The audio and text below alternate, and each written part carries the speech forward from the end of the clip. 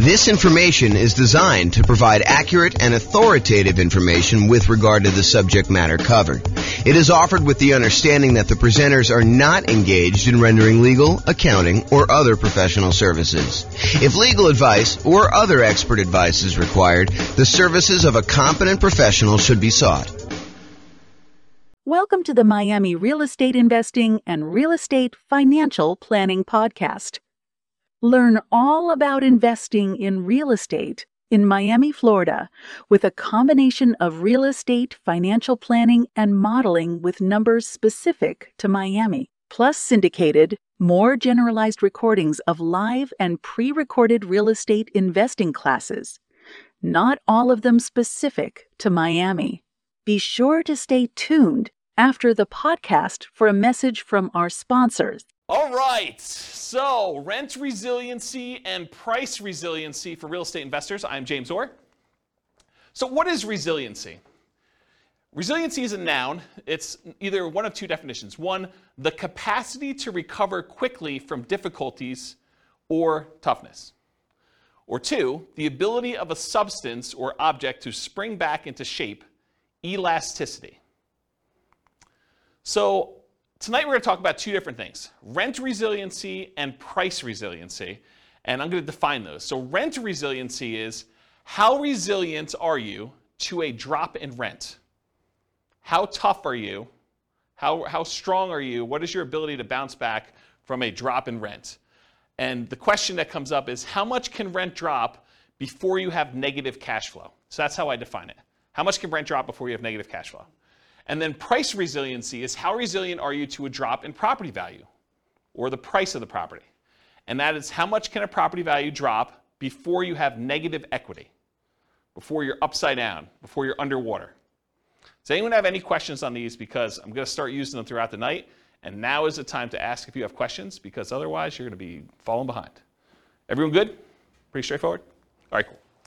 So when we measure these, both price resiliency and rent resiliency, I measure them in two different ways. I can measure them in dollars. How many dollars can rents drop before you have negative cash flow? Or how many dollars can price drop before you have negative equity?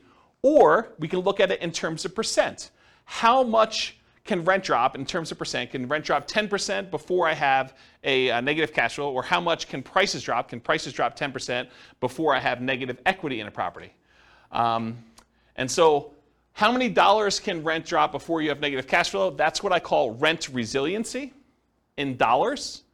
That's also known as cash flow. If you think about it, how many dollars can rent drop before you have negative cash flow is literally the definition of what cash flow is, right? Cash flow is how much money you have over what it costs you in order to run the property. So cash flow technically is rent resiliency dollars.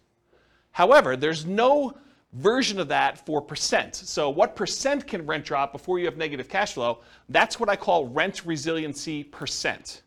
And there's no equivalent. It's not like there's a version of this where you can look at that, okay? So rent resiliency percent is probably the odd one, but rent resiliency dollars is my fancy name of calling cash flow. Does that make sense, everybody? Okay. How many dollars can price drop before you have negative equity or you're upside down or you're underwater? That's what I call price resiliency dollars. That's equity, right? That's literally what equity is. Equity is how much you have over what the mortgage balance is. And so how much can prices drop before you get to negative equity, or you're underwater, is literally how much equity you have. So price resiliency in dollars, also known as equity.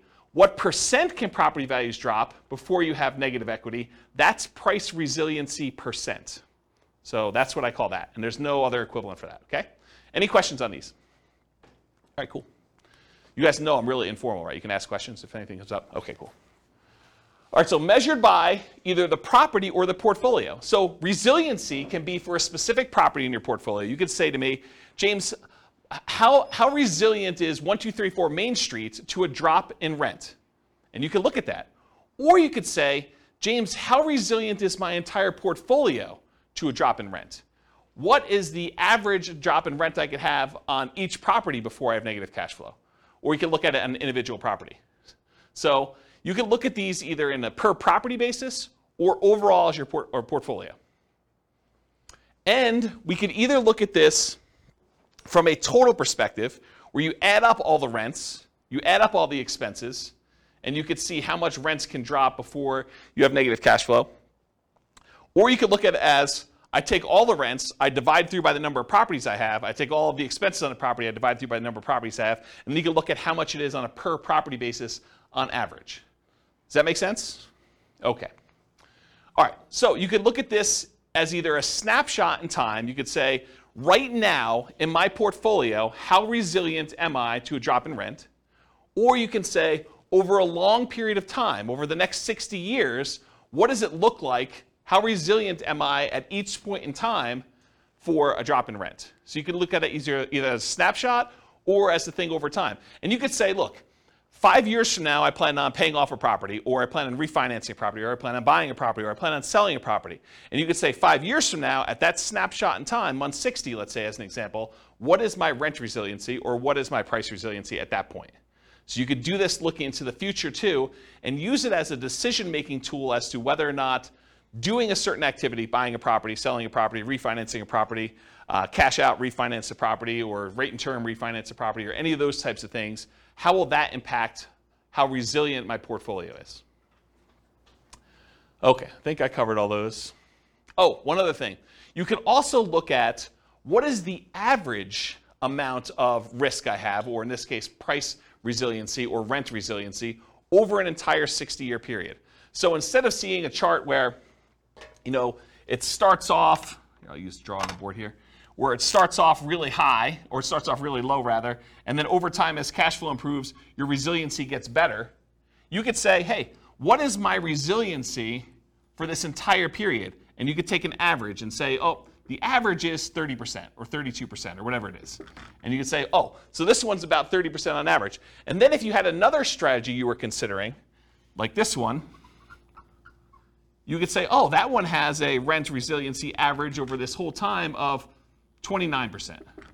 And so you could say, on average, one strategy is more risky than another, even though there may be times when it's below and other times when it's above. But over this entire period, one's more risky or one's less risky than another with this specific measure of risk, which isn't the only way to measure risk, which we'll talk about tonight.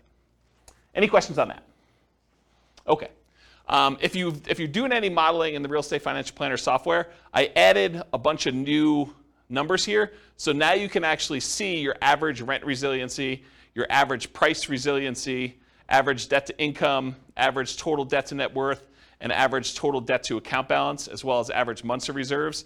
And if you click on any of those buttons, they go to all those individual charts. So I added those for you because I wanted to see them. So that's a new tool that's brand new for you guys. Tonight we're going to look at both snapshot, one specific month and how it measures, and we're going to look at stuff over time. We're going to talk about both of them. Any questions? Okay, cool.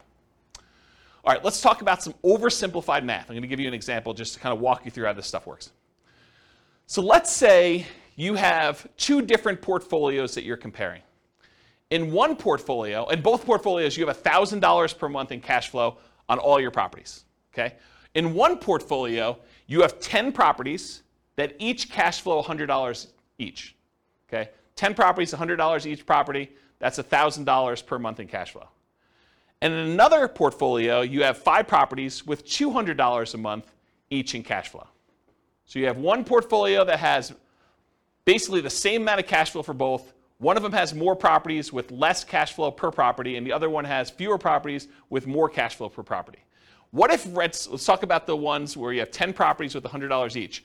If rents drop by 10%, if rent per property goes from, just as an example, it's oversimplified, $1,000 per month to $900 per month in rent, your cash flow goes from $1,000 per month to $0 per month. You lost $100 per month in property. It was only a 10% decline in rent values, but because you only had $100 per property, it went from $1,000 per month in rent to $900 per month in rent. So the $100 in cash flow went away. You now have no cash flow on that particular portfolio. Does that make sense, everybody? Compare that to if you had the 5 properties with $200 a month each. If rents drop by the same 10%, so rents go from $1,000 per month to $900 per month, now your cash flow goes from $1,000 per month to $500 per month. So in the other one, you lost all of your cash flow when you had a 10% decline in rents. This one, you had a 10% decline in rents, the same 10% decline in rents, but now you have still $500 per month in cash flow. So the one with 5 properties with $200 a month in cash flow is more resilient to drops in rent. That's an example of how rent resiliency varies between 2 different portfolios. Does that make sense to everybody? Did anyone lost? Everyone's good? Okay. Let's talk about what happens if rents go up, though. Same 2 situations. You have 10 properties with $100 a month in cash flow, or you have 5 properties with $200 a month in cash flow. If rents go up by 10%, rent per property goes from $1,000 per month now to $1,100 per month. Cash flow goes from $1,000 per month, where you have 10 properties with $100 a month in cash flow, goes from $1,000 per month to $2,000 per month. You doubled your cash flow by having a 10% increase in rent. Okay, and we discussed this, I remember discussing this in the real estate partnerships class, where I kind of showed you how cash flow changes. I think Ben and I were talking about this, how rent went up by 3%, and we talked about how it's like $50 more in rent, so it's like you only really increased by 3%, but really the cash flow doubled. Remember this? We talked about that? So this is the same idea, right? Where you have a $100 increase in rents, but now cash flow is doubled on you. But if you have 5 properties, and they're doing $200 a month in cash flow, if you have rent increased by the same 10%, then the rent per property goes from $1,000 per month to $1,100 per month, just like the other one, except now cash flow goes from $1,000 per month to $1,500 per month. Only an increase of 50%, where the other one doubled. This is another example of how resiliency works, except it's the opposite now. Property values, rents actually went up in this case, and so your cash flow did not increase quite as fast because you were more leveraged, essentially. Does that make sense? Okay. Now let's talk about equity. We just did rent resiliency. Now let's talk about equity. So you have $1 million in equity in 2 different portfolios. Okay? In one portfolio, you have 10 $250,000 properties with $100,000 in equity in each. Okay, that's $1 million in equity. Or you have 4 $250,000 free and clear properties where you don't have any loans on them. That's also $1 million in equity. So you have 2 different examples. One where you have 10 properties with $100,000 each. The other one where you have 4 $250,000 properties where you have $250,000 in equity in each. Okay? If price drops by 10%, in the one where you have 10 properties with $100,000 in equity each, that means if prices drop by 10%, 10% of a $250,000 property is $25,000. So the property value went from $250,000 to $225,000, but you got 10 of them. So now you have $250,000 in lost equity, and your equity decreased over 10 properties. That means your equity went from the $1 million that you had to $750,000. So your equity decreased from $1 million to $750,000. But if you had the other portfolio where you had 4 $250,000 free and clear properties, if the price drops by the same 10% we did before, $250,000 properties now worth $225,000, you had 4 properties at $25,000 decline in value each. That's $100,000 in equity decline total. So now your equity went from $1 million to $900,000. This is an example of how price resiliency works. Okay? You have one portfolio where you have 10 properties, where now you lost $250,000 of $1 million in equity, and you have another one where you have 4 free and clear properties, same decrease, but now you only lost $100,000 instead of $250,000. Does that make sense? Okay, cool. Now what happens if property values went up? Same $1 million in equity to start, same 2 situations. You have 10 $250,000 properties with $100,000 in equity each.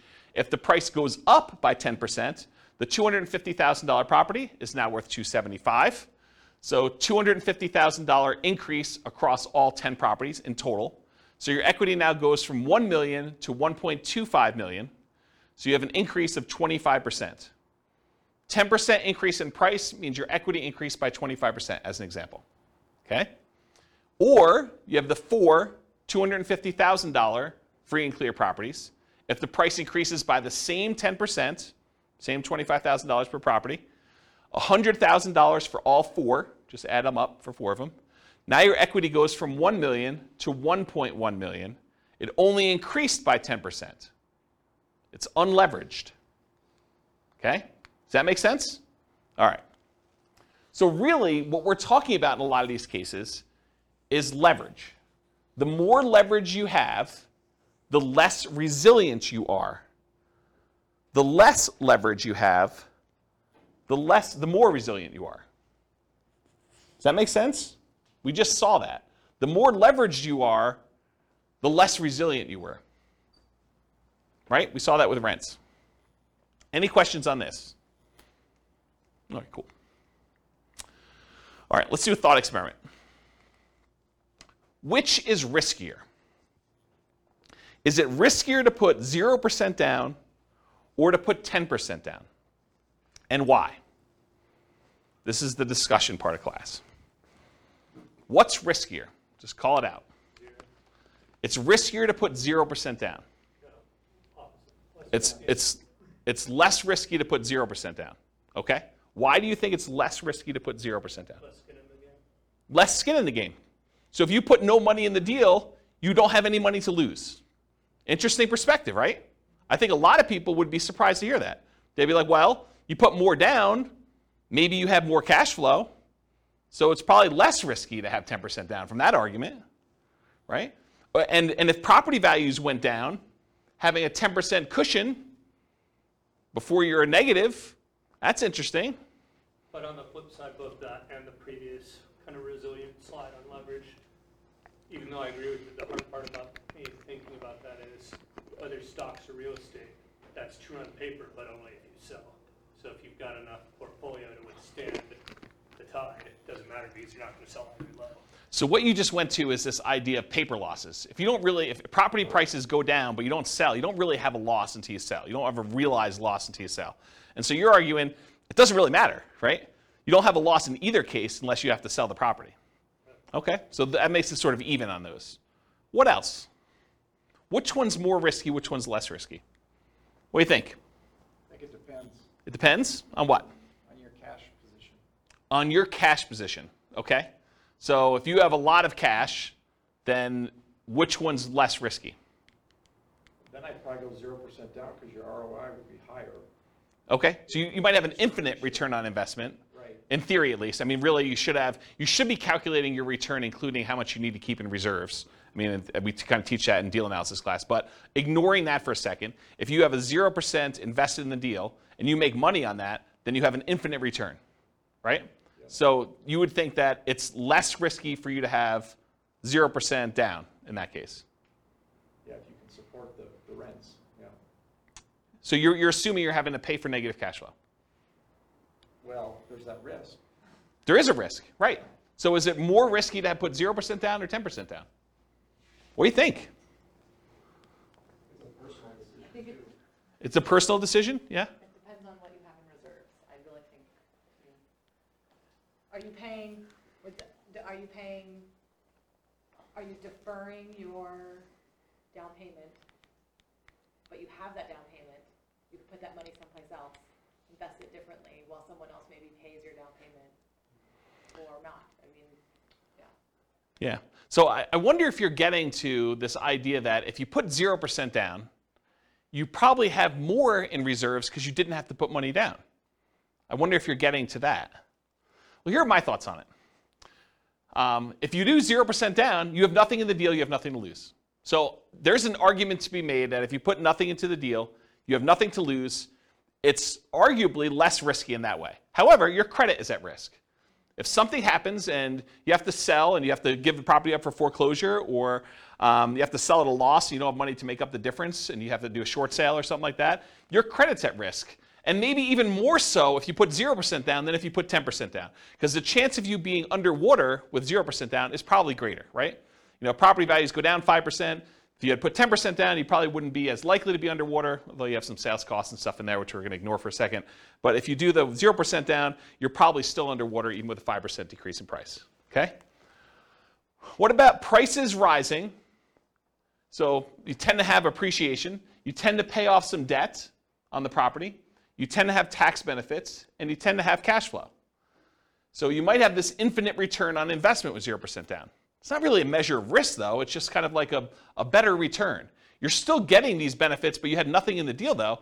You're benefiting from having prices go up, at least in theory, paying off some of the debt as long as you're making your mortgage payment, getting tax benefits as long as you're able to depreciate the property, and then getting cash flow on the property if there is any. Maybe there's negative cash flow. But you would have an infinite return on your investment, ignoring, of course, that you should have your return calculated on your reserves as well. And here's, I think it's what Rachel was saying, you have more reserves if you didn't have to put as much down. If you only had to put 0% down, maybe you have more in reserves. And having more in reserves probably makes that less risky. So I don't know. It's kind of an interesting thought. What about the other side? 10% down. Well, property values go down 10%. You could lose 100% of your money. As sort of what Austin suggested before, you don't have a loss until you actually have to sell. You have this sort of paper loss. And the longer you hold that property, in the overwhelming majority of the cases, real estate tends to be pretty forgiving over time. Even if property values go down the next 5 years, you push it out 30 years, property values are probably going to be up from there, right? Your credit is still at risk, so you still have that risk. Maybe it's a little bit less at risk because you still have that cushion. Of course, prices do rise in a lot of cases. You still pay off debt to have tax benefits and cash flow, but you're maybe more likely to have a little bit of positive cash flow in that case. And maybe that makes it a little less risky. But you have less debt paid off. So your overall return is probably a little less because if you put 10% down, your debt pay down is a little bit lower when you put money down than if you have 0% down. And finally, you have a little bit lower overall return on investment. So which one is less risky? I don't know. I think part of it's how you measure it and your situation. And you have less reserves, which we talked about. Any questions on this? It's kind of an interesting thought experiment, right? Like, which one's less risky? I think part of that, for us analyzing too, is your own incomes. How quickly can you save to get 10 or 20% down in your market? Because if you're spending 6 months doing that, it might not be a big deal. If it takes you 2 to 4 years, you're going backwards fast. So Austin's almost suggesting that how long it would take you to save up that 10% might be another factor in which one's riskier. If you can quickly save up that 10%, it's probably less risky for you, I think is what he's suggesting. If it would take you a really long time, that's probably a bigger risk. Your ability to replenish losses you have, I think is another way you're thinking about that. That's interesting, yeah. Any questions on this? Good little thought experiment. Okay. Measuring risk in real estate investments, which is largely what we're getting at, right? Aren't we sort of getting at this kind of rent resiliency and price resiliency? Aren't we sort of talking about a way to measure risk? So what are the different ways we can measure risk in real estate investments? Well, number one is probably one of the most common ways because your lender typically uses it to determine how risky you are for being able to qualify for a loan. It's called debt to income. Debt to income measures how much debt you have compared to how much income you're making, including rental properties. It's often used by lenders to qualify you for loans. So if you ever heard, DTI, what's your ratio for DTI or how much debt to income do you have? It's what lenders use to determine how risky you are to loan money to. So it is definitely a way to measure risk when you're investing in real estate. Probably one of the most common ones. Another one though, and also used by lender, is your debt service coverage ratio, often abbreviated DSCR. That measures how much income you have from your property compared to your expenses on the property. It's a ratio of your income on the properties to your expenses. And a lot of lenders want to see 1.25 or something like that. They want to make sure that the income you have in your property can more than cover your expenses. Okay? That's another way that we measure risk. Here's one you may not have heard of. It's debt to net worth. How much debt do you have? If you add up all your mortgages and any other debts you might have, car loans, student loans, anything like that, credit card loans, how much debt do you have compared to what your overall net worth is?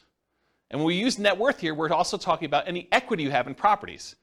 How much cash you have in the bank, how much money you have invested in stocks, how much Bitcoin you have, how much Dogecoin you have, all those things, right? So it's your overall net worth, your ratio of your debt to your net worth, okay?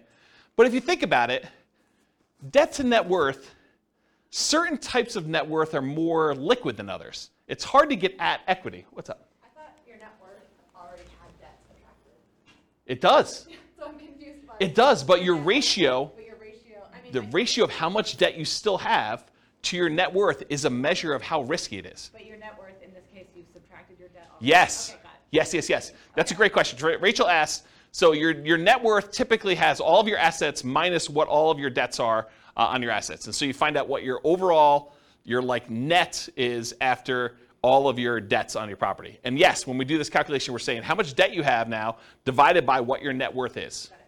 Yep. Just want to make sure. Yeah. And think about it this way. Let's use a really basic example. Let's say you're a Bill Gates type of guy and you have $1 million and you owe $10,000. So now you have $10,000 in debt over $1 million net worth. That's a relatively low debt to net worth. But let's say, as another example, you're an investor in this room and you owe $3 million on all of your mortgages, but you have $1 million in net worth. Yeah. Now that's much higher debt to net worth. So who's riskier in that case? Right? I think the person who has $3 million in debt and only $1 million in net worth, as an extreme example. Yeah. Okay? So I was getting to this point though. So when you think about your net worth, what does your net worth consist of? It consists of equity in your properties, your account balances, any type of investments you have, any cash you have, things like that. But some of that is not easily accessible. And if poop really hit the fan, you might not be able to quickly get at equity in your properties, especially if property values are declining and you're really trying to like pull money out for some reason to save yourself from some type of decline or something like that. It may be really hard to get at your equity. So another measure of risk, which is slightly different than this one, is your debt load compared to your liquidity. So I call that debt to liquidity or debt to account balance if you're actually in the software doing these calculations. And your debt to account balance says, how much debt do I have compared to just my account balances, just the money I have in my bank account, just the amount of money I have in stocks. It is specifically excludes, does not include equity in properties. Because equity in properties is illiquid. It's hard to get at, especially that top 25% of equity, right? It's really hard to do a cash out refinance above 75% loan to value. So that equity, in order for you to get at it, you need to sell the property. And if you sell the property, there are probably going to be expenses. You're probably going to have sales commissions, you probably have some closing costs, you probably have some depreciation recapture if it's been a rental, and you probably have capital gains. So once you pay all those in order to get at it, maybe you don't even have what you thought you had. So this idea of debt compared to your liquid net worth is another way to measure risk. And in fact, I think it's a better way to measure risk because it sort of shows, how able you are to handle issues with your properties, liquidity-wise. Does that make sense? You're smiling like this is What I use. debt to liquid net worth? Yeah. Yeah, it's another measure of risk. Yeah. Okay, so far we've covered debt to income, commonly used by lenders, debt service coverage ratio, another one used by lenders a lot, debt to net worth, which I don't think many lenders use, but I think it's a really good metric, and debt to liquidity, or debt to account balances. What about reserves? Isn't reserves another measure of risk? If you only have 1 month of reserves on your personal expenses, all the rental properties you own, don't you think that that's more risky than someone who has 6 months or a year's worth of reserves saved up somewhere? So this just shows you another way to measure risk. Because if you stop and you say, okay, my personal expenses to live on are whatever, $10,000 a month. If you have $60,000 in your bank account, you have 6 months of reserves for your personal expenses. If all of your properties with principal, interest, taxes, insurance, maintenance, vacancy, property management, all those things in there is $2,000 per property, and you have, so if you had $12,000 in the account and you had one property, you'd have 6 months of reserves on that property. Well, that's pretty good. What if you had 10 properties? Now you need $120,000 in reserves to have 6 months of reserves for all your properties. Plus the extra $60,000 for your own personal living expenses. Now you need $180,000 of reserves in order to have 6 months of reserves. Okay? So that's another way to measure risk, is how many months of reserves you have. And then in addition to these, there are 2 other ones we're covering tonight. Rent resiliency, which is how much your rent can drop before you have negative cash flow, and price resiliency, which is how much your price of your properties can drop before you have negative equity. So these, I think, are my first pass attempt at what the different ways of measuring risk in real estate investments are. And there's probably, I was talking to Nick before class, Nick and Austin, I was telling them, there's probably at least a whole class on just this slide, like going into details about what these are, how you measure them. And there's some really interesting relationships, which I'm probably not going to get into much tonight, but like having a whole bunch of reserves can make up for being weak in another area. If you have really low rent resiliency, maybe I do cover this in another slide, but if you have really low rent resiliency, where if rents decline by the smallest amount, you're going to have negative cash flow, but you tell me you have 10 years worth of reserves, I'm less concerned, right? If you tell me, look, I got 15% rent resiliency, but I only have 1 month of reserves, I'm nervous for you because these interact. Does this make sense? Okay. All right, so how much riskier is it? Rent resiliency and price resiliency give you one way to measure how much riskier it is when comparing two different strategies. So these can be talking about completely different strategies. For example, I'm going to Nomad versus I'm going to do non-owner occupant 25% down investments, or I'm going to do Nomad versus short-term rentals, or I'm going to do house hacking versus fix and flips, or whatever your strategy is, although fix and flips really wouldn't have rent resiliency.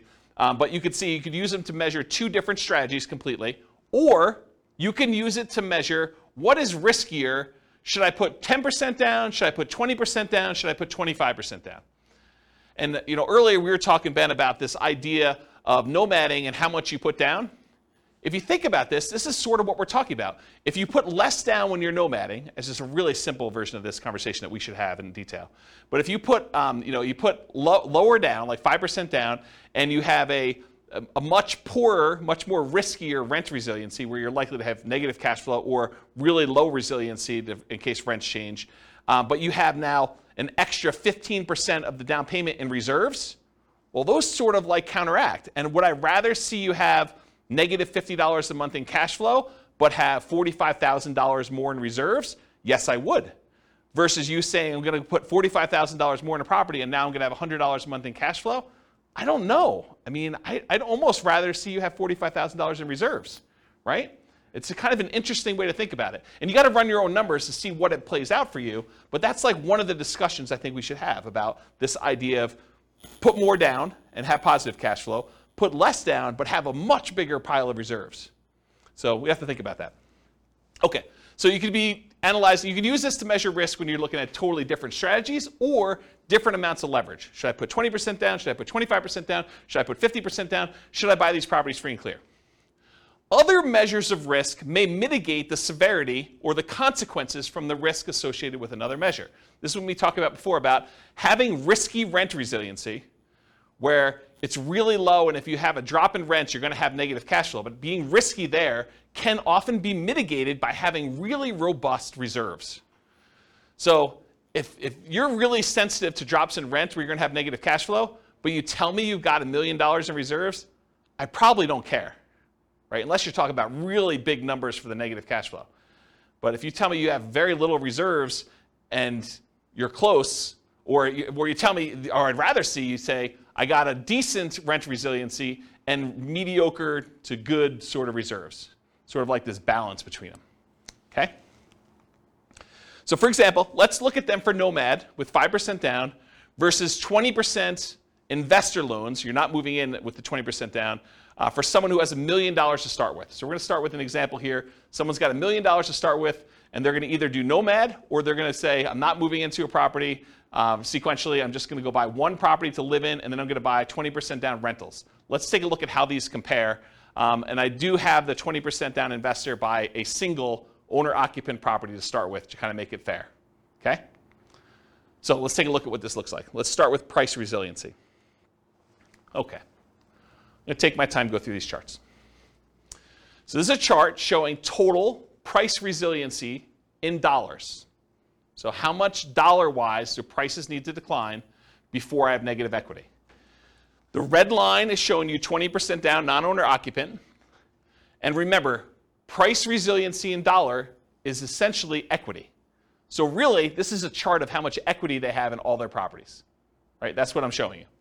We started with $1 million, and we either do the nomad strategy, where you're buying properties with 5% down, moving in, living there for a year, converting the last one to a rental, buying the next one, putting 5% down, and you're repeating this process until you have 10 rentals and 1 owner-occupant, versus someone who is buying 1 owner-occupant property and immediately putting 20% down to buy 10 rentals as quickly as they can with that $1 million that they have.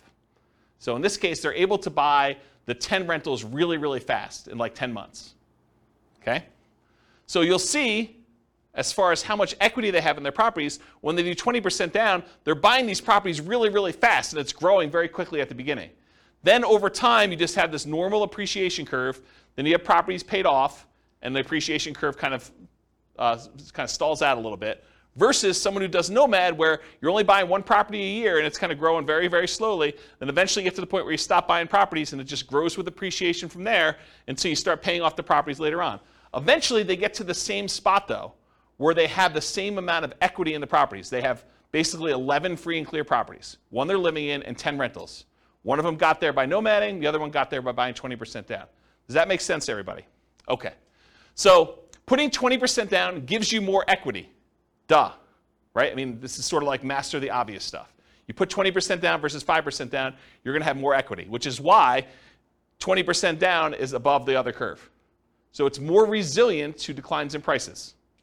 Might be easier to see this, though, per property, because you're like, these numbers don't make any sense to me. It's like hard to tell what's going on. But what if we looked at it on a per property basis? Well, that's what the average price resiliency dollar is. We now look at the amount of price resiliency we have per property. And so this gives you an idea of how much equity you have on the average property that you have there. Same idea, though. 20% down, non-owner occupant, is kind of more than what you do with 5% down. Interesting thing, though, with nomad, you live in the property for a year. And my definition for average price resiliency dollar, I exclude your owner-occupant home. I basically only look at it for investment properties. There's a weird exception when we look at all individual properties, but for the most part, I'm ignoring this one. So you'll notice nomad is 0 until basically month 13, when we convert that to a rental. And so then it pops up, and you have a certain amount of dollars, 5% plus whatever appreciation was on that particular property. And then each one that you buy, it kind of increases until you get to the time where you're stopping buying, and then it just kind of continues up per property. And this gives you a feeling for how much it is. But it's still hard to gauge because this is future dollars, right? You have equity growing, but your property values are also growing too. So it's hard to tell what's happening because these numbers don't make a lot of sense to us when we think about future dollars. Like, what does having $500,000 per property in equity mean, about 20 years in the future? It's hard to fathom. It's hard to really relate to that, okay? So if you do this and we adjust for inflation, if we say, look, I'm going to adjust back to inflation so that the property is always worth $350,000 or so in today's dollars. Now we can kind of get a feel for what's happening.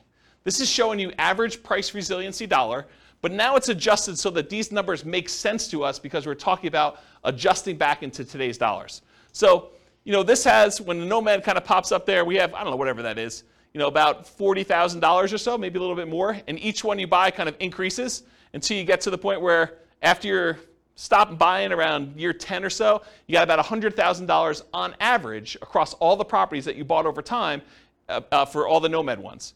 But the ones where you put 20% down, it's probably $180,000 on average. Okay? So you can just kind of see how this works. And eventually you get to the point where you have 100% of equity. So the property values are worth about $350,000. You have about $350,000 worth of price resiliency. The property value can drop the full value of the property before you have negative equity because you don't have a loan. Does that make sense? And these are slower to get there because you delayed buying properties. It takes you longer to get to the point where, on average, all of your properties are paid off because they staggered a year out. And these were only staggered by like 9 months or 10 months in order to get all 10 bought. Does that make sense, everybody? Okay. So these are in inflation-adjusted dollars. Helps you think about how much property values might need to go down with the properties. You understand it now, not what it will be worth in the future. You may also see that we're only measuring rentals. That's why nomad's at 0. Any questions on this one? But that only assumes, well, that also doesn't take into account how much out-of-pocket you had to put down to get to the same result. 100%. We are not including how much you had to put down in order to get to how much equity you have. You're right. Because rent resiliency, or price resiliency in this case, doesn't include the amount you put in. It's really just how much can prices drop before I have negative equity. I'm assuming that's, for the math that was used, it was the same interest rate for both? No, they don't use the same interest rate, because when you put 5% down on an owner-occupant loan, it's probably a little bit better than you putting 20% down on a non-owner-occupant loan. So I use different interest rates. I actually looked them up. Yeah, so this is interesting, because we're going to have a slide later on where I show you which one gets to financial independence faster, and it surprises a lot of people. Because you'd think, I don't know, 20% down, it should get there faster or whatever. I mean, you're going to look at it, you're going to see. Yeah. All right, any other questions on this? I think I'm about to switch gears.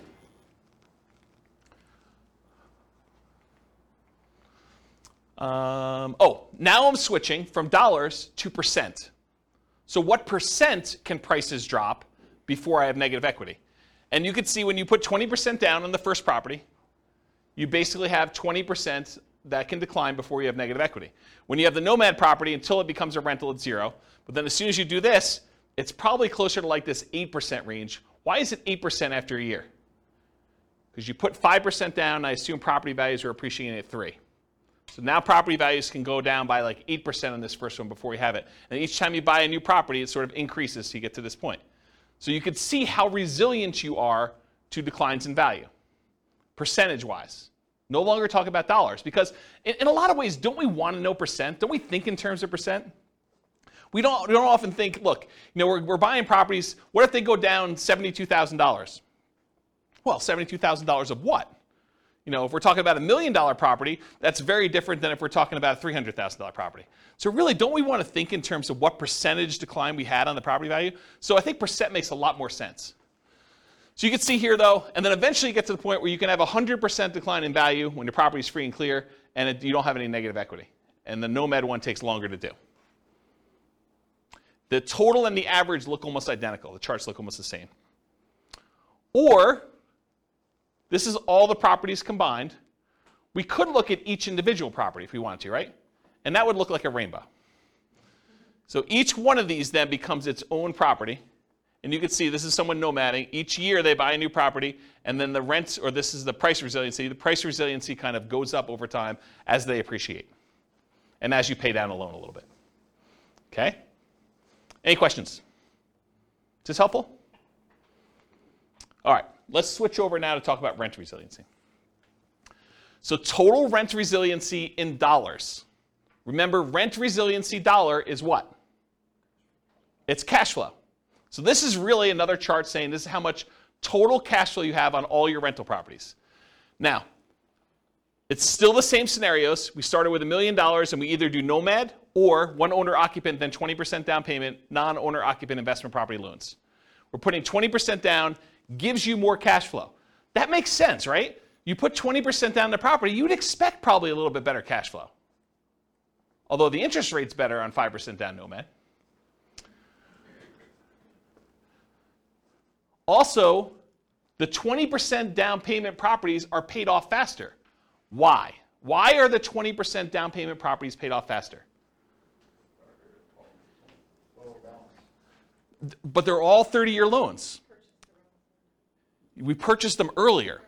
Yes. So they're all 30-year loans, so the loan always pays off in 30 years. Just when you started the loans matters. So when we actually bought the properties, we all buy an owner-occupant property month 1, no matter what.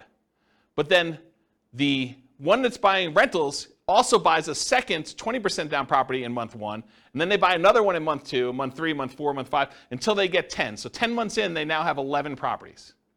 But the nomad buys a property with 5% down. They have to live there for a year. Then they convert it to a rental, and they buy the replacement property. So it takes them until month 13 to own 2.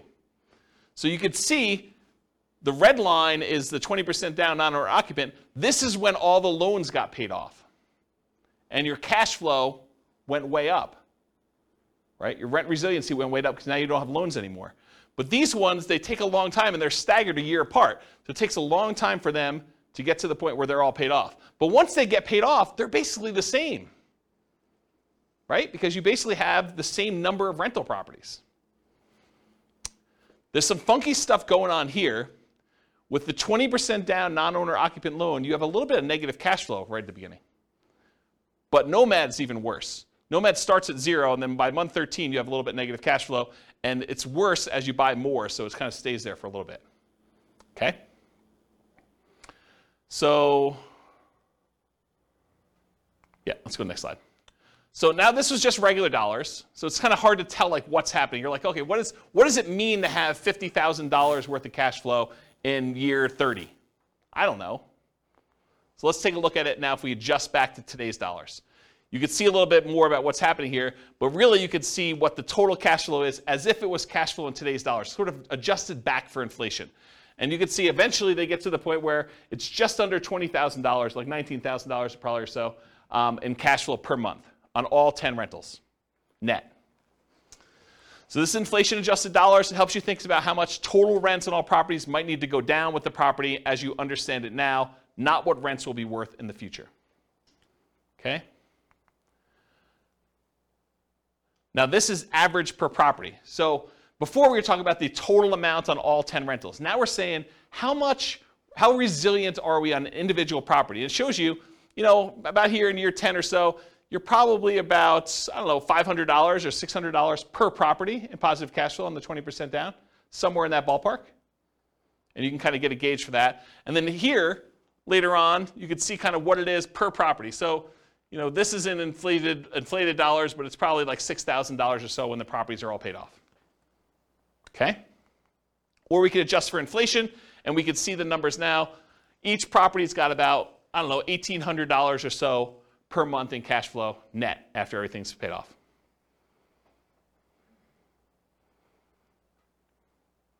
Cool? Any questions on this? All right, now we're going to switch to percent. So what percent can rents decline before we have negative cash flow?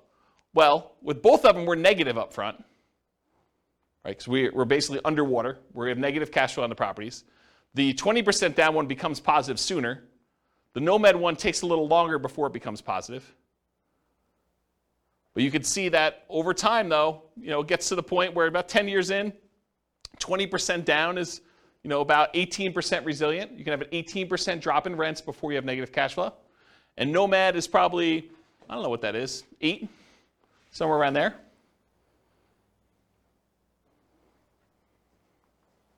And then this is if you looked at Nomad for the individual properties. You can look at each one individually. Okay? All right. So now I'm going to show you, same situation, $1 million. Should you put 5% down as a Nomad? Should you put 20% down non-owner occupant like we just talked about? Should you put 25% down? Or should you put 100% down and buy the properties free and clear? I had 50%, but I didn't include it because it didn't really show anything more. Okay? But I did have it, in case you're wondering. All right. So let's talk about this idea. What's the chance you might see prices or rents go down 1%? What's the chance that home prices can go down 1%? Or rents can go down 1%? Pretty good, right? Like the chances of seeing rents decline by 1% on any given property or property prices to go down by 1% in any given year is pretty high. Wouldn't you agree with that? What are the chances that they could go down 10%?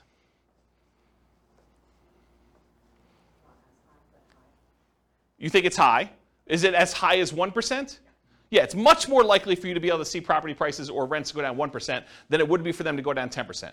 What about the chances it could go down 25%?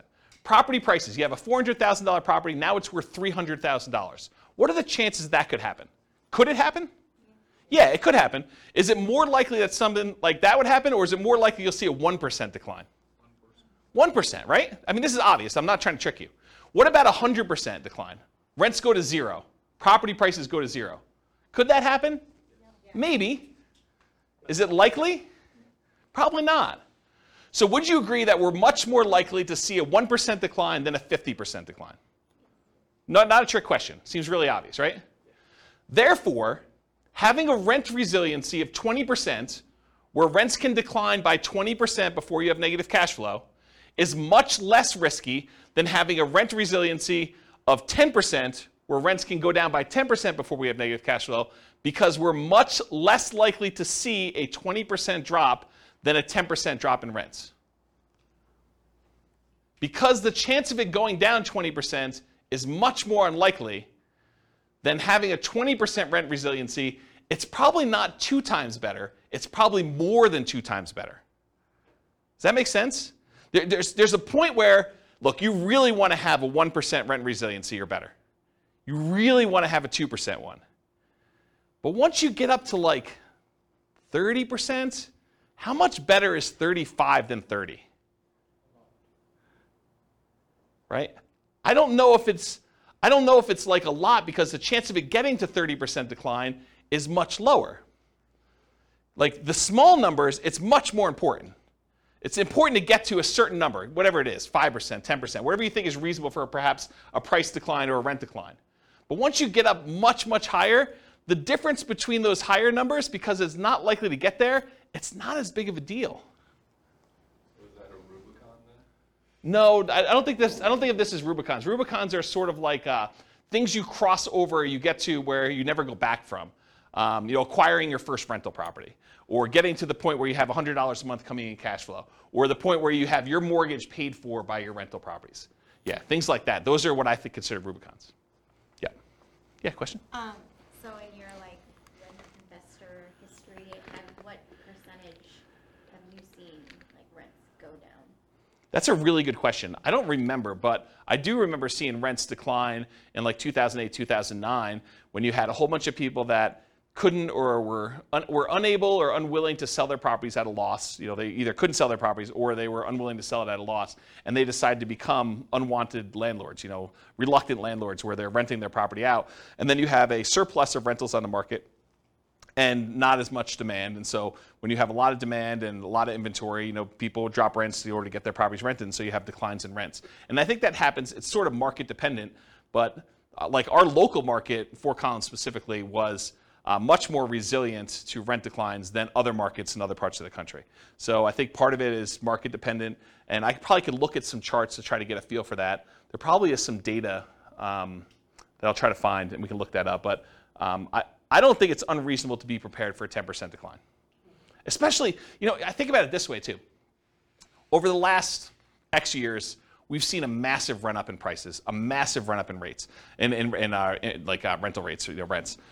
Do you think it's unreasonable to give some of that back? When you think of it that way, right? It was only 2 years ago that rents were $2,000 a month. Now they're $25. Do you think it's unreasonable to go from 25 to 23? And you're still $300 more than you were, a couple of years ago? I don't think that's unreasonable. And so part of it is, what's that? Depends on what you bought the house for. Well, but is it unreasonable to think that it could go back there? Right. It's like sort of proximity bias, right? Some type of recency bias, I think is what it's called. I think partly, I get what you're saying logically, but with that being said, I think part of that's also interest rates and new buyers. Yes. Because if that trails up, so right now your PITI, you're looking more towards 3K that every renter is going to have to hit if they're going to go towards a new house, then rates have to go up because they're going to trail that. They're not going to go to, I'm not going to rent it for $2,300, but I know you're going to buy it for $3,000. Yeah, so what Austin is saying is I think he's sort of pegging rents have to be related in some form or another to what your equivalent mortgage payment will be. And that has not always been true. We've seen transitions in markets where at one point they were parity. It was $2,000 to buy the property with a reasonable down payment compared to about $2,000 a month in rent. And we saw some type of parity with that. But then over time, markets changed where the price to buy a house went up a lot and rents did not creep up quite as fast as those things. And so that can change in a marketplace over time. It's not universally true that always rents are there. Now, what's an interesting kind of way to think about this is you could force that to be true by doing like a rent-to-own or lease option where you tell people, look, the mortgage payment if you go buy this property is $3,000 a month, to use your example, but rents would normally be $2,200. But I'm going to charge you $3,000 a month because if you can't afford a $3,000 a month payment, you can't buy this house. You're never going to be able to actually buy it from me. And if you can't do that, then why am I putting you in here? And so you can almost make a justification for rents that look like mortgage payments when you're selling on a lease option. Does that make sense? So, yeah, that's an interesting point, though. Okay.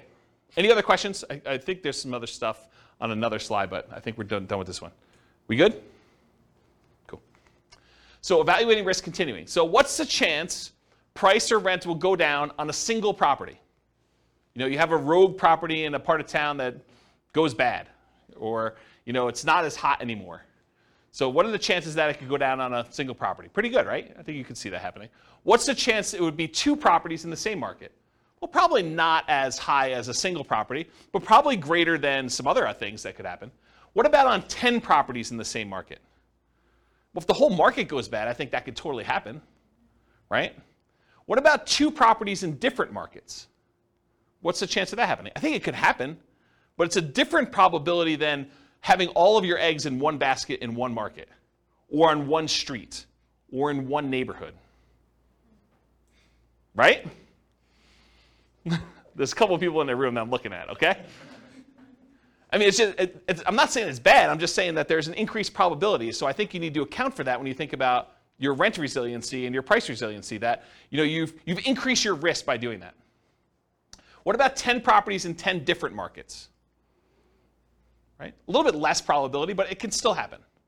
So diversification in some form or another, whether that's geographic, investing in different markets, property type, you know, buying some duplexes, buying some apartments, buying some single-family homes, you know, buying some condos, buying some townhomes, you know, all those different types of properties that you can do, or price points, you know, buying some entry-level rental properties versus buying some luxury properties, buying some mid-range sort of properties, or the strategy you're using. I'm doing short-term rentals, I'm doing house hacking, I'm doing you know, fix and flip, or all these different examples. So there's some diversification you can do across all those different things. Excuse me, geographic, property type, price point, strategy. There's more resilience required, suggested, I don't know how to word that, if you're not diversifying, right? I think you'd be prudent to have a more resilient portfolio to increase your threshold for what you want to have in terms of resilience if you're not diversifying in other ways. But if you're more diversified, you probably could get away, not that you should, and there's arguments against this. There's arguments of investing only in the one market that you think is really going to do well and not investing in these other markets just to have diversification where you have a higher risk of those going down, right? I think there's a counter argument to this. But I think overall it's more prudent to be higher resilience if you're less diversified. If you're doing the same strategy with the same house in the same neighborhood, you probably should be a little bit more focused on being more resilient with your stuff than if you're spread out a little bit, right? This is obvious. I wasn't talking specifically to you, but it felt like that, right? Yeah. Okay. It wasn't intentional. I mean, I'm trying to be helpful. Okay. Yeah. Okay, so average price resiliency in percent. So what percent can property prices go down before you have negative cash flow for those four strategies? For the 100% down, you bought the property free and clear, you could have the property value go down 100% and you would not be underwater because you don't have a mortgage. So that one's easy. That one just goes 100% all the way across the whole time. Wouldn't you be negative past 75 if isn't about 25% taxes and insurance? No, this is property values. Okay. This is not rents. When we do the rent one, you'll see there is a threshold. But for property values, you have a $400,000 property, you don't own anything on it, it can go down $400K. It can go down 100% before you're negative. And there's an interesting point you bring up, which I have a slide at the end. I think there's a variation on this class, or at least a variation on some of the terms, where we do take into account things like sales costs and capital gains and depreciation recapture and stuff like that. There's a version where we take into account those transaction costs for equity. But this one is simple, right? This one is just pure up equity, okay? So the 100% down one's easy. 100% all the way across. Super, super easy on that one. The next one we'll do Nomad. Nomad, you start at 0. Because you basically are not counting the thing that's not a rental. By the time you get to year 1, you convert it to a rental. It pops up here. And this is the average per property. And so it shows you you're at about 8% or so. And then each time you buy a property, kind of comes down, drops down, does this, until eventually it kind of tapers off until you get to the point where all the properties are paid off and you're doing that. That's what Nomad is. 20%, 25% down, that's just a difference in down payment amount. And so the curves are very similar. In both cases, you're buying properties as quickly as you can. I will tell you that with the 20% down, you can get all 10 properties, all 10 rental properties. With the 25% down, you get really close, and I think you need to buy one a year or two later. Okay? So you have a small delay there, but you're acquiring these properties, and you're more resilient with 25% down. This makes more sense, right? You put more down, you're more resilient to a price drop when you do that, and then they eventually taper to the point where they get to be the same when the properties are all paid off. About 30 years in the future from when you started. Maybe minus a year, plus a year. Okay? Any questions on this? Pretty straightforward? Okay. Now this is average rent resiliency in dollars for the three strategies. So when you buy properties free and clear, you have really high cash flow, but you have fewer properties. You only had $1 million to start with. You can't buy 10. You can only buy 3 and change. So 3 until you save up for the next one. Okay? So then your kind of average rent resiliency dollars kind of up here until eventually you catch up with everyone else. But here though, you've got 25% down, 20% down, and Nomad. Nomad starts at 0, then it has negative cash flow. The 20% down one has some negative cash flow. The 25% down one has positive cash flow from the beginning. And the curves are very, very similar.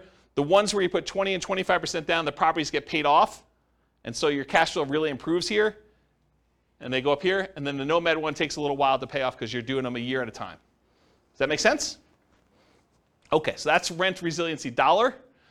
Now this is that snapshot I talked about. I basically said, let's look at some arbitrary point in time. I picked 5 years in the future.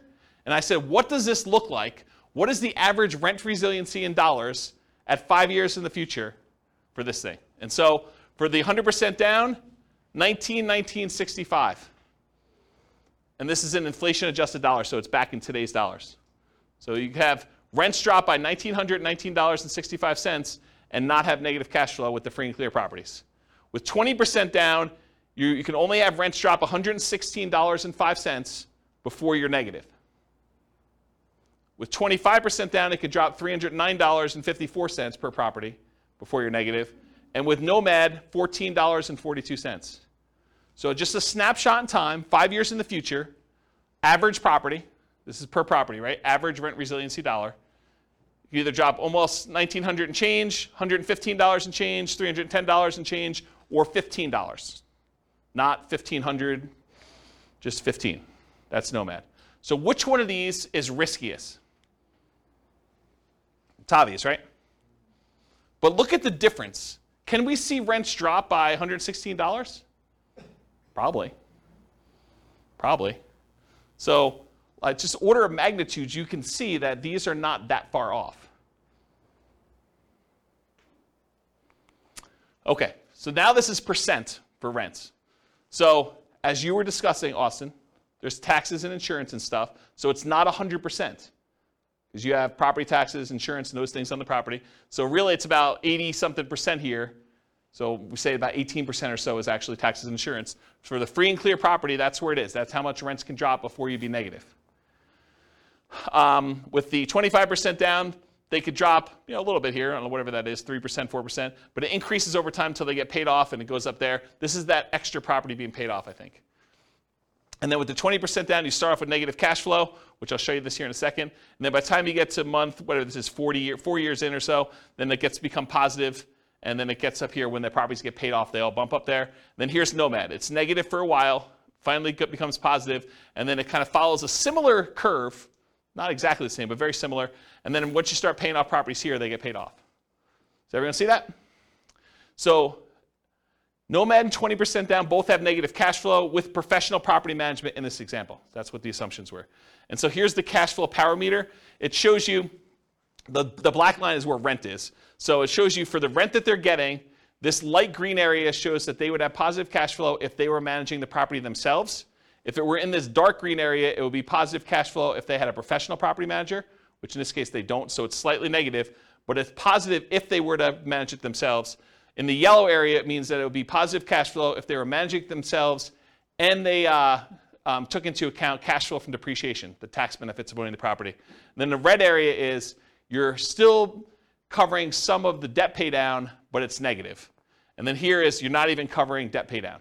So depending on where the black line is, it shows you how much cash flow you have and whether it's cash flow with property management, cash flow you managing it yourself, cash flow with cash flow from depreciation, or I'm not even covering, I wouldn't be positive even if I had an interest-only loan is another way of saying this, okay? Any questions on this? And if you're just like cash flow power meter, what is all that stuff? There's a class on that too, and I probably need to do a new one. But we look at cash flow power meters to see very visually where cash flow is on any particular property. It's a really easy way to see where you are. Any questions?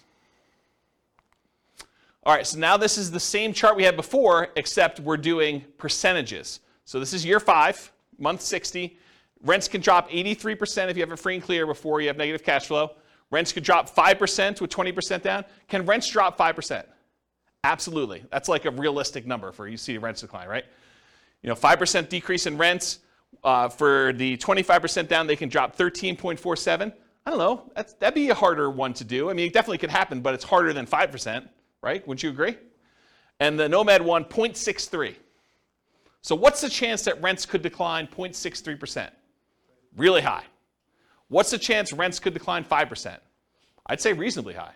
What's the chance that they can decline 13.47? Moderate. I mean, it's not unheard of, but it's not high, right? Probably not high.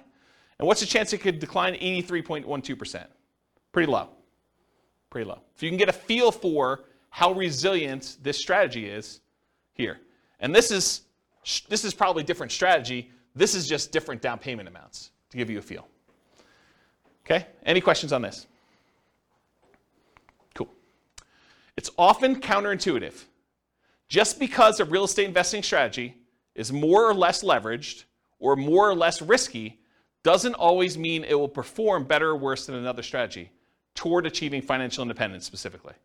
So just because, hey, this is more risky, it's got to get me to financial independence faster? Not true. I'll show you that in a second. For example, putting 100% down to buy up to 10 rentals might seem like the least risky strategy from a number of risk measures, right? I mean, put 100% down. And putting 5% down to Nomad might, at first blush, seem the most risky. That doesn't tell you which one achieves financial independence first or which one will ultimately give you the highest standard of living, which we'll talk about. And this is a case for doing Monte Carlo or alternative universe modeling, where we actually see how risky is this? Like, what happens if rents don't go up always? Because when you do Nomad and you have like prices always going up and rents going always up, Nomad looks amazing, right? You start having some years where prices don't go up or rents sort of go down some years or something like that. It still looks amazing, but there's years where it's not always pretty, right? You actually still have negative cash flow for longer and it takes you longer to save up and sometimes you have to stay in properties longer. So there's stuff that happens, okay? All right, so this is the numbers for those. So the Nomad one, you're financially independent. If you start with $1 million and you're trying to buy 10 Nomad properties, actually it's 11 because you live in the last one. It takes you 8.5 years to be financially independent where I think you're making $10,000 a month in income. So 8.58 years in order to make $10,000 a month in passive income. If you put 25% down, 7.58 years. So that's faster to put 25% down. Put 20% down, 9.58 years. It is slower for you to put 20% down than it is for you to do Nomad. It is slower for you to put 20% down than it is for you to do Nomad to achieve financial independence. And then it takes you 4.08 years in order to be financially independent, buying the properties free and clear. Starting with $1 million, you buy a lot fewer properties. So the most risky, arguably, Nomad, 8.58 years. The least risky, arguably, 100% down, free and clear properties, 4.08. It's sort of in between. Basically, the less you put down, the longer it takes. Okay? Except for Nomad. Kind of odd. So you're saying I just need to inherit it? Yeah, I was going to say, it just really depends on your Well, ability to do.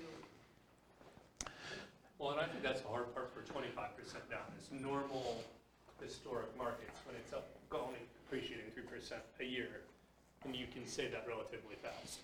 Over the last few years, if I was losing ground at 10 or 15% appreciation each year, then I would not be buying. You're talking about for Nomad? Right. Yeah, so what Austin just said is You know, in years where you've got slow, steady appreciation of 3% a year, nomad makes a lot of sense. But if you're nomading and property values are going up really, really fast at 15%, then it could slow you down. Yes and no. Any properties that you own, you're benefiting from that.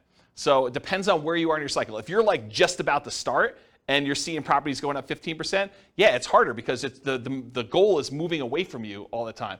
But if you have the money to do down payments, there's other options. If you don't and you're saving up anyway, you just do what you can. You kind of use the market that you have, but any properties that you bought, you do benefit from those. You have, you bought 3 properties, and now you're doing your 4th one.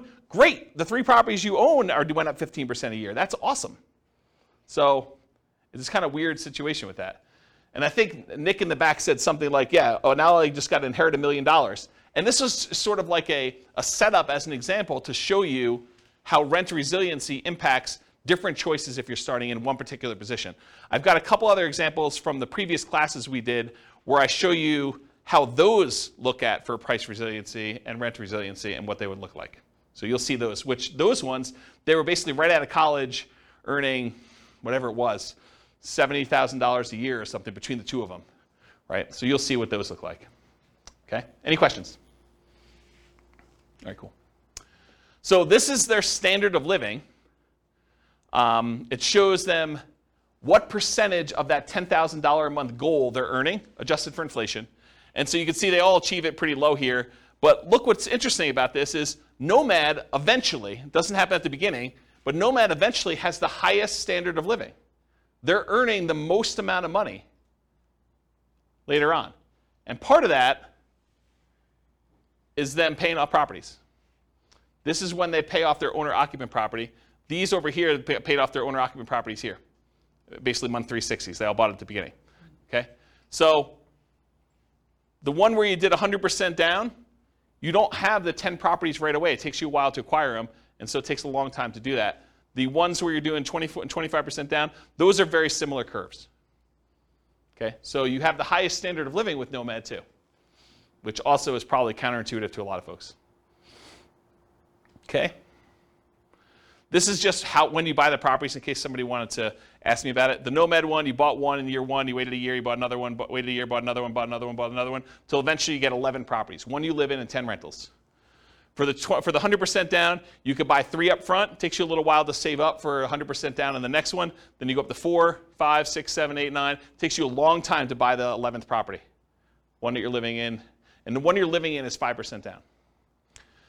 And then 20% and 25% down. The 20% one, you're able to buy all 11 right away within the first year. The other one, it takes you a little while to save up for that last 25% down payment. Because $1 million does not quite get you enough to do 25% down with the property I picked. Okay? All right. I'm going to run through these pretty quick. So for those that came to the previous classes or on the podcast, buy and hold real estate investing strategy, this will look really familiar to you, but this is sort of another perspective on that class. Because in that class, the only thing we covered was when they achieve financial independence. We didn't talk about anything else because I didn't have time. So we basically went over all this, all the different strategies in buy and hold, which I'm not going to go into detail, and we looked at how fast they achieve financial independence. Now I'm going to show you another view into what's going on and show you what their price resiliency looks like. And so these are all the different strategies combined. I'm not going to break them out and kind of go into detail, just to give you a view of approximately where these are, right? So prices can decline by the time they start acquiring properties in this 20% range to maybe 40, maybe 50% range. And then finally, when you stop acquiring properties, it just increases over time. So that's how they tend to trend for buy and hold. And this is for what percentage prices can decline before they'd have negative equity. Okay? And then these are all the different rent resiliencies, curves for all the different ones. Again, I'm not going to go into any individual one, but you could see they're in this sort of like 0 to 20% for a lot of this time, maybe a little bit higher depending on whether they have a lot of extra cash flow like short-term rentals or something like that, because that's really what this is measuring. And then it kind of goes up over time where they all get paid off. Okay? And then I picked an arbitrary time frame just to compare them. This is year 20, month 240, just to see what happens. And I wanted to show you 15% down payments are still relatively risky even 20 years in. Only a 6.3% rent resiliency or 1.92% rent resiliency, depending on which one of the two 15% down payment options you chose. All the other ones, though, I think are pretty reasonable, right? I mean, we talked about, do you think rents are able to go down 22%? What about 11%? I mean, that can happen, but it's not crazy close, right? You start getting at 1.92, that's pretty close before you have negative cash flow.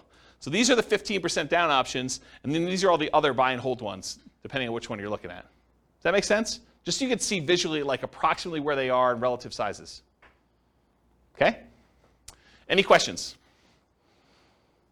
Cool.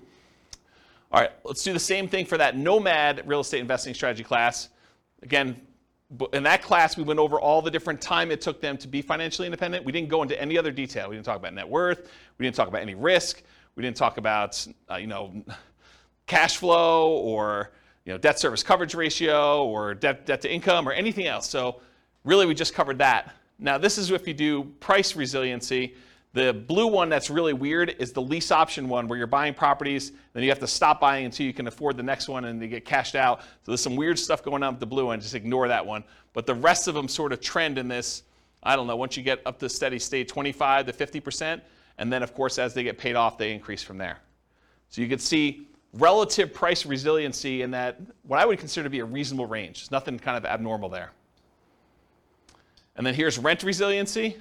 Again, the blue one is that lease option one, which is kind of wacky.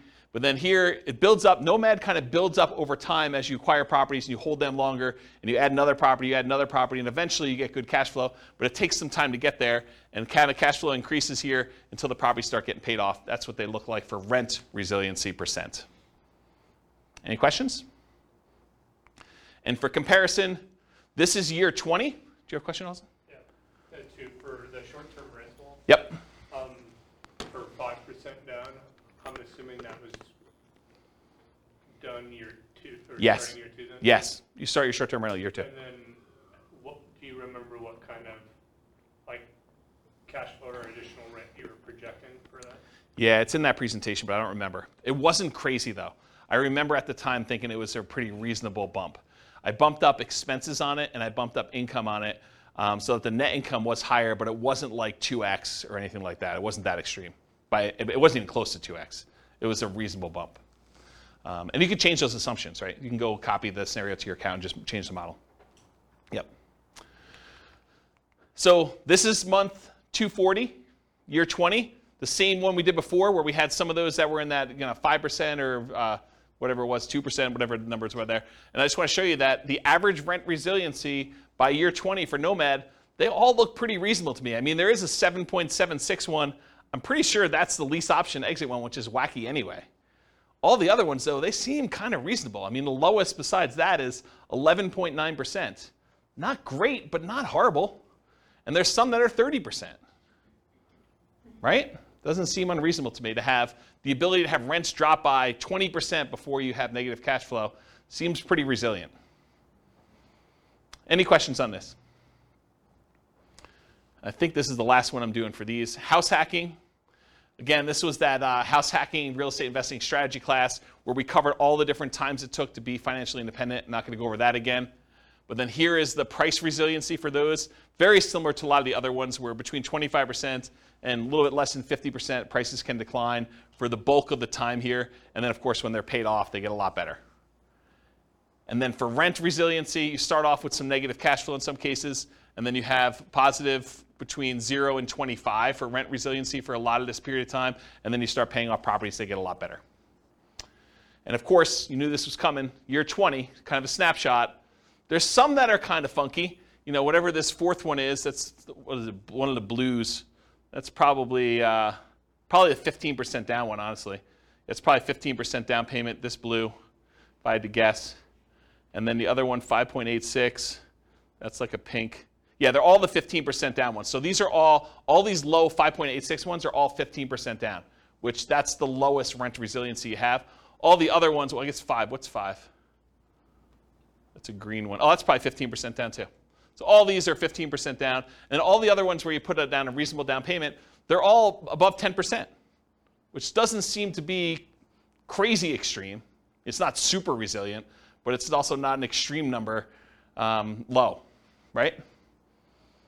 Any questions on this? Cool. Well, apparently I did one more. Oh, BRRRR. BRRRR, again, same thing. BRRRR, real estate investing strategy class. There are 3 different strategies we did with BRRRR, which is the buy, rehab, rent, refinance, and the optional repeat process to do those. And it just shows you kind of where these are. Price resiliency, a little bit better because you're buying properties. They've got a little bit of equity in them. So that's a little bit better there. And then rent resiliency, decent, pretty good current things there. And then this is month 240, year 20. Look pretty strong. 14% is the lowest one for the BRRRR strategies that we ran. 24% was the high. Any questions? Cool. All right, got 3 more slides left, and I'll take questions. So additional things to consider. I think I mentioned this earlier in the class, but there's a concept that I didn't teach, which I probably should teach at some point.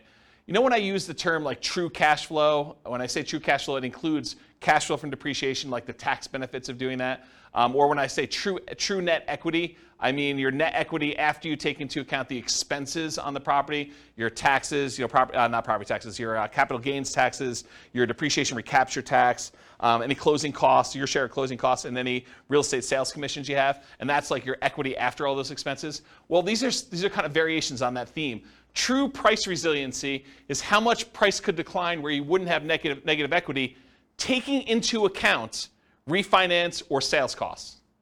So like all the costs we just talked about, this would be a calculation. True price resiliency would be where you do take that into account. And so how much could prices decline knowing that you have to pay all these costs if you were to sell the property or you had to refinance it? What would be your kind of number there? And so that's kind of a variation on the theme. And then the same thing would be true for true rent resiliency. How much could rent decline where you wouldn't have negative cash flow, accounting for cash flow from depreciation, that tax benefit you get by owning the property too. So right now, if you think about it, we talked about rent resiliency all night. But really, if rents decline by 10%, you'd still have this weird buffer of the tax benefits of owning that rental property, provided you were still in that period of time where you can get the depreciation, right?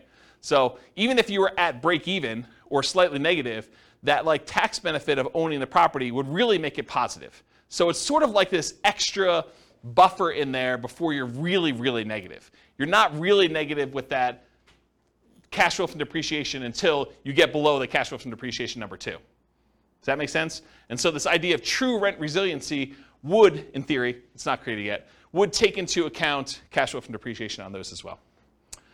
So for those that wondered, hey, I thought this class was called cash flow resiliency and equity resiliency. And you're right, it was.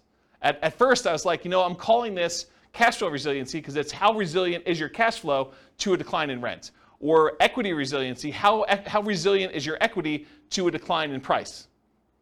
And the more I thought about it, the more I thought, if I named it those, which I think makes sense, but if I named it those, I would avoid these extra ones that I plan on doing. And so I decided to go back and rename the terms to rent resiliency and price resiliency now. So now it's how resilient are you to a decline in rent, or how resilient are you to a decline in price? Because I wanted to add things like vacancy resiliency. How resilient are you to an increase in vacancy?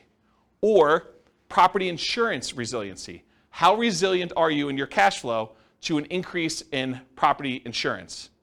Or property taxes resiliency. How resilient are you in cash flow to an increase in property taxes? Or maintenance resiliency.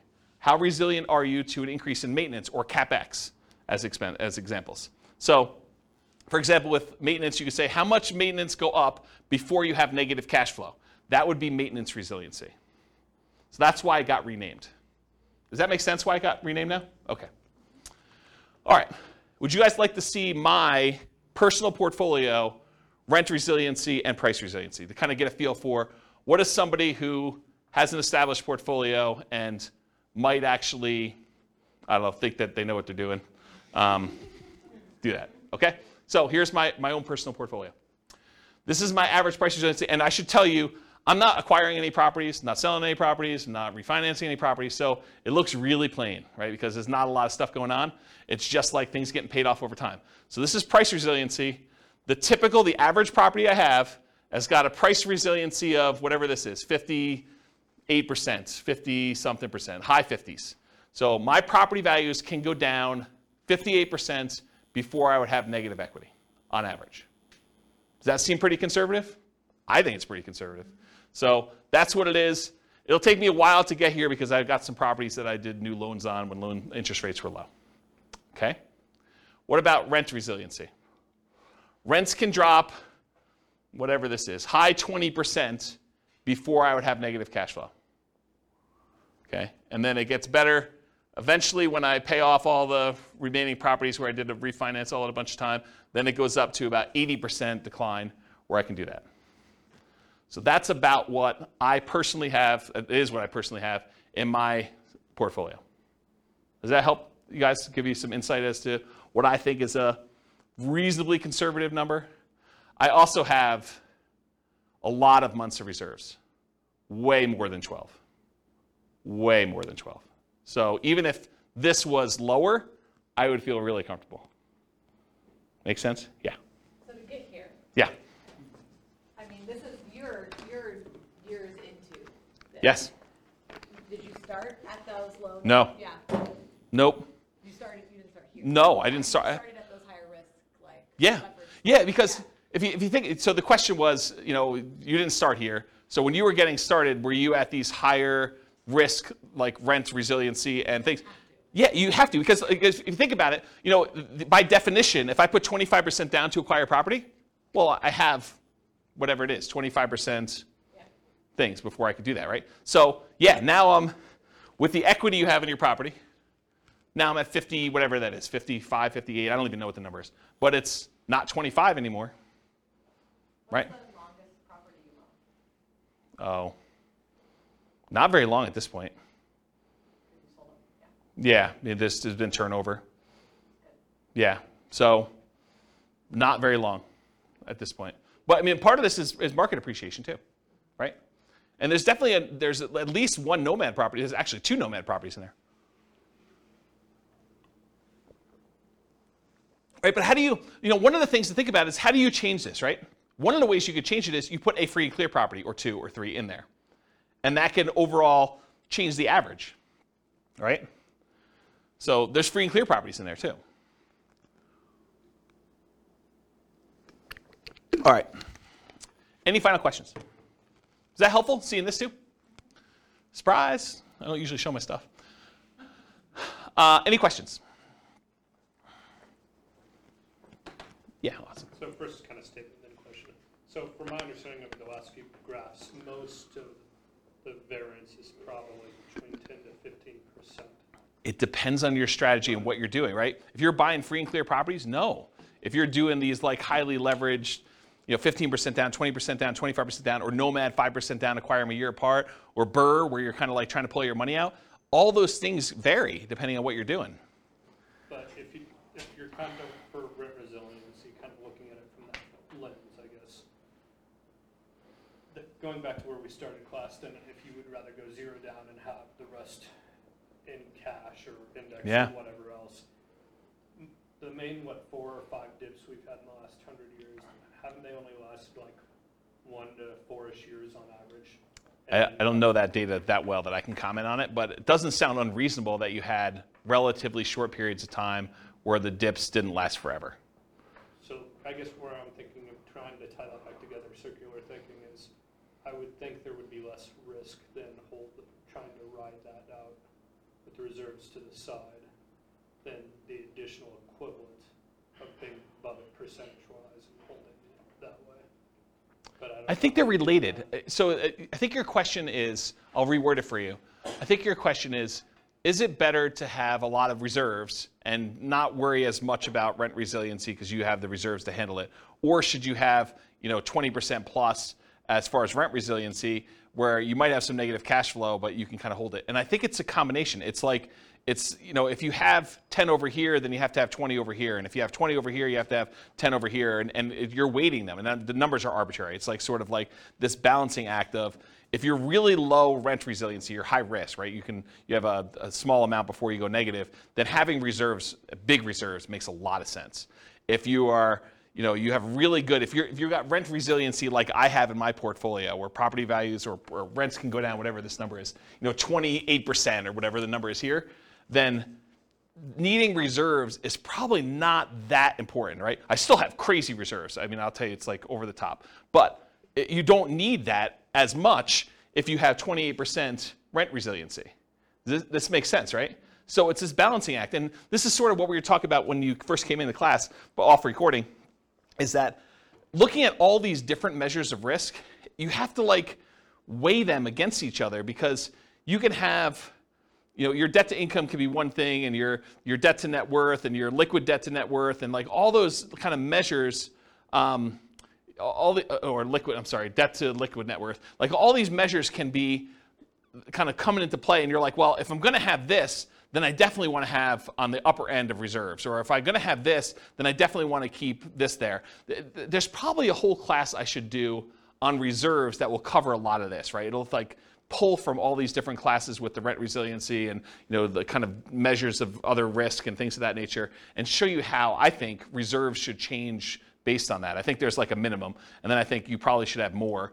Just as one example, if you're going to have negative cash flow when you're buying a nomad property, I think it's prudent to take whatever the negative cash flow is, set that aside as part of reserves, and X number of months of reserves, right? I think you already know that you're going to have this amount of negative cash flow, so that should be part of your reserve calculation to begin with, plus then 6 months or 12 months or whatever you're doing for that. Like, that's the way that I would think about it. And so there's a whole bunch of things like that that I probably need to teach in a reserves class, and which I'll put on my list. I'm sure that'll come up in a question for how I'm going to choose the classes in the future. So, does that answer your question? Okay. Any other questions? Was this helpful? The kind of like rent resiliency, price resiliency. I know like there's some parts in there where it may get a little bit slow because I'm showing you a lot of charts and they're really similar, but I do also think that seeing a bunch of different examples gives you a feel that you can't get. It's almost like you have to work through the math problems in your book, and it's boring and not fun, but then you get a much better feel for like what the range of how they work are. So sorry, but I think it was helpful. So cool. Thank you all for coming. I will see you all soon. Bye-bye for now.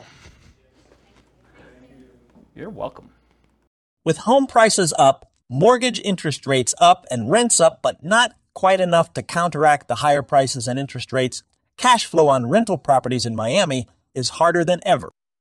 Book a call with the Real Estate Financial Planner to apply our proprietary 88 strategies to improve cash flow on your rentals. See the show notes for a link to schedule your call and improve your cash flow today. If you're a real estate agent, lender, or professional in Miami that wants to help our real estate investor listeners, consider reaching out to learn about collaboration opportunities with this podcast. We'd love to add more value to our listeners by having you assist our investors buy, sell, and finance their real estate investments. See the show notes to schedule a call to discuss collaboration opportunities.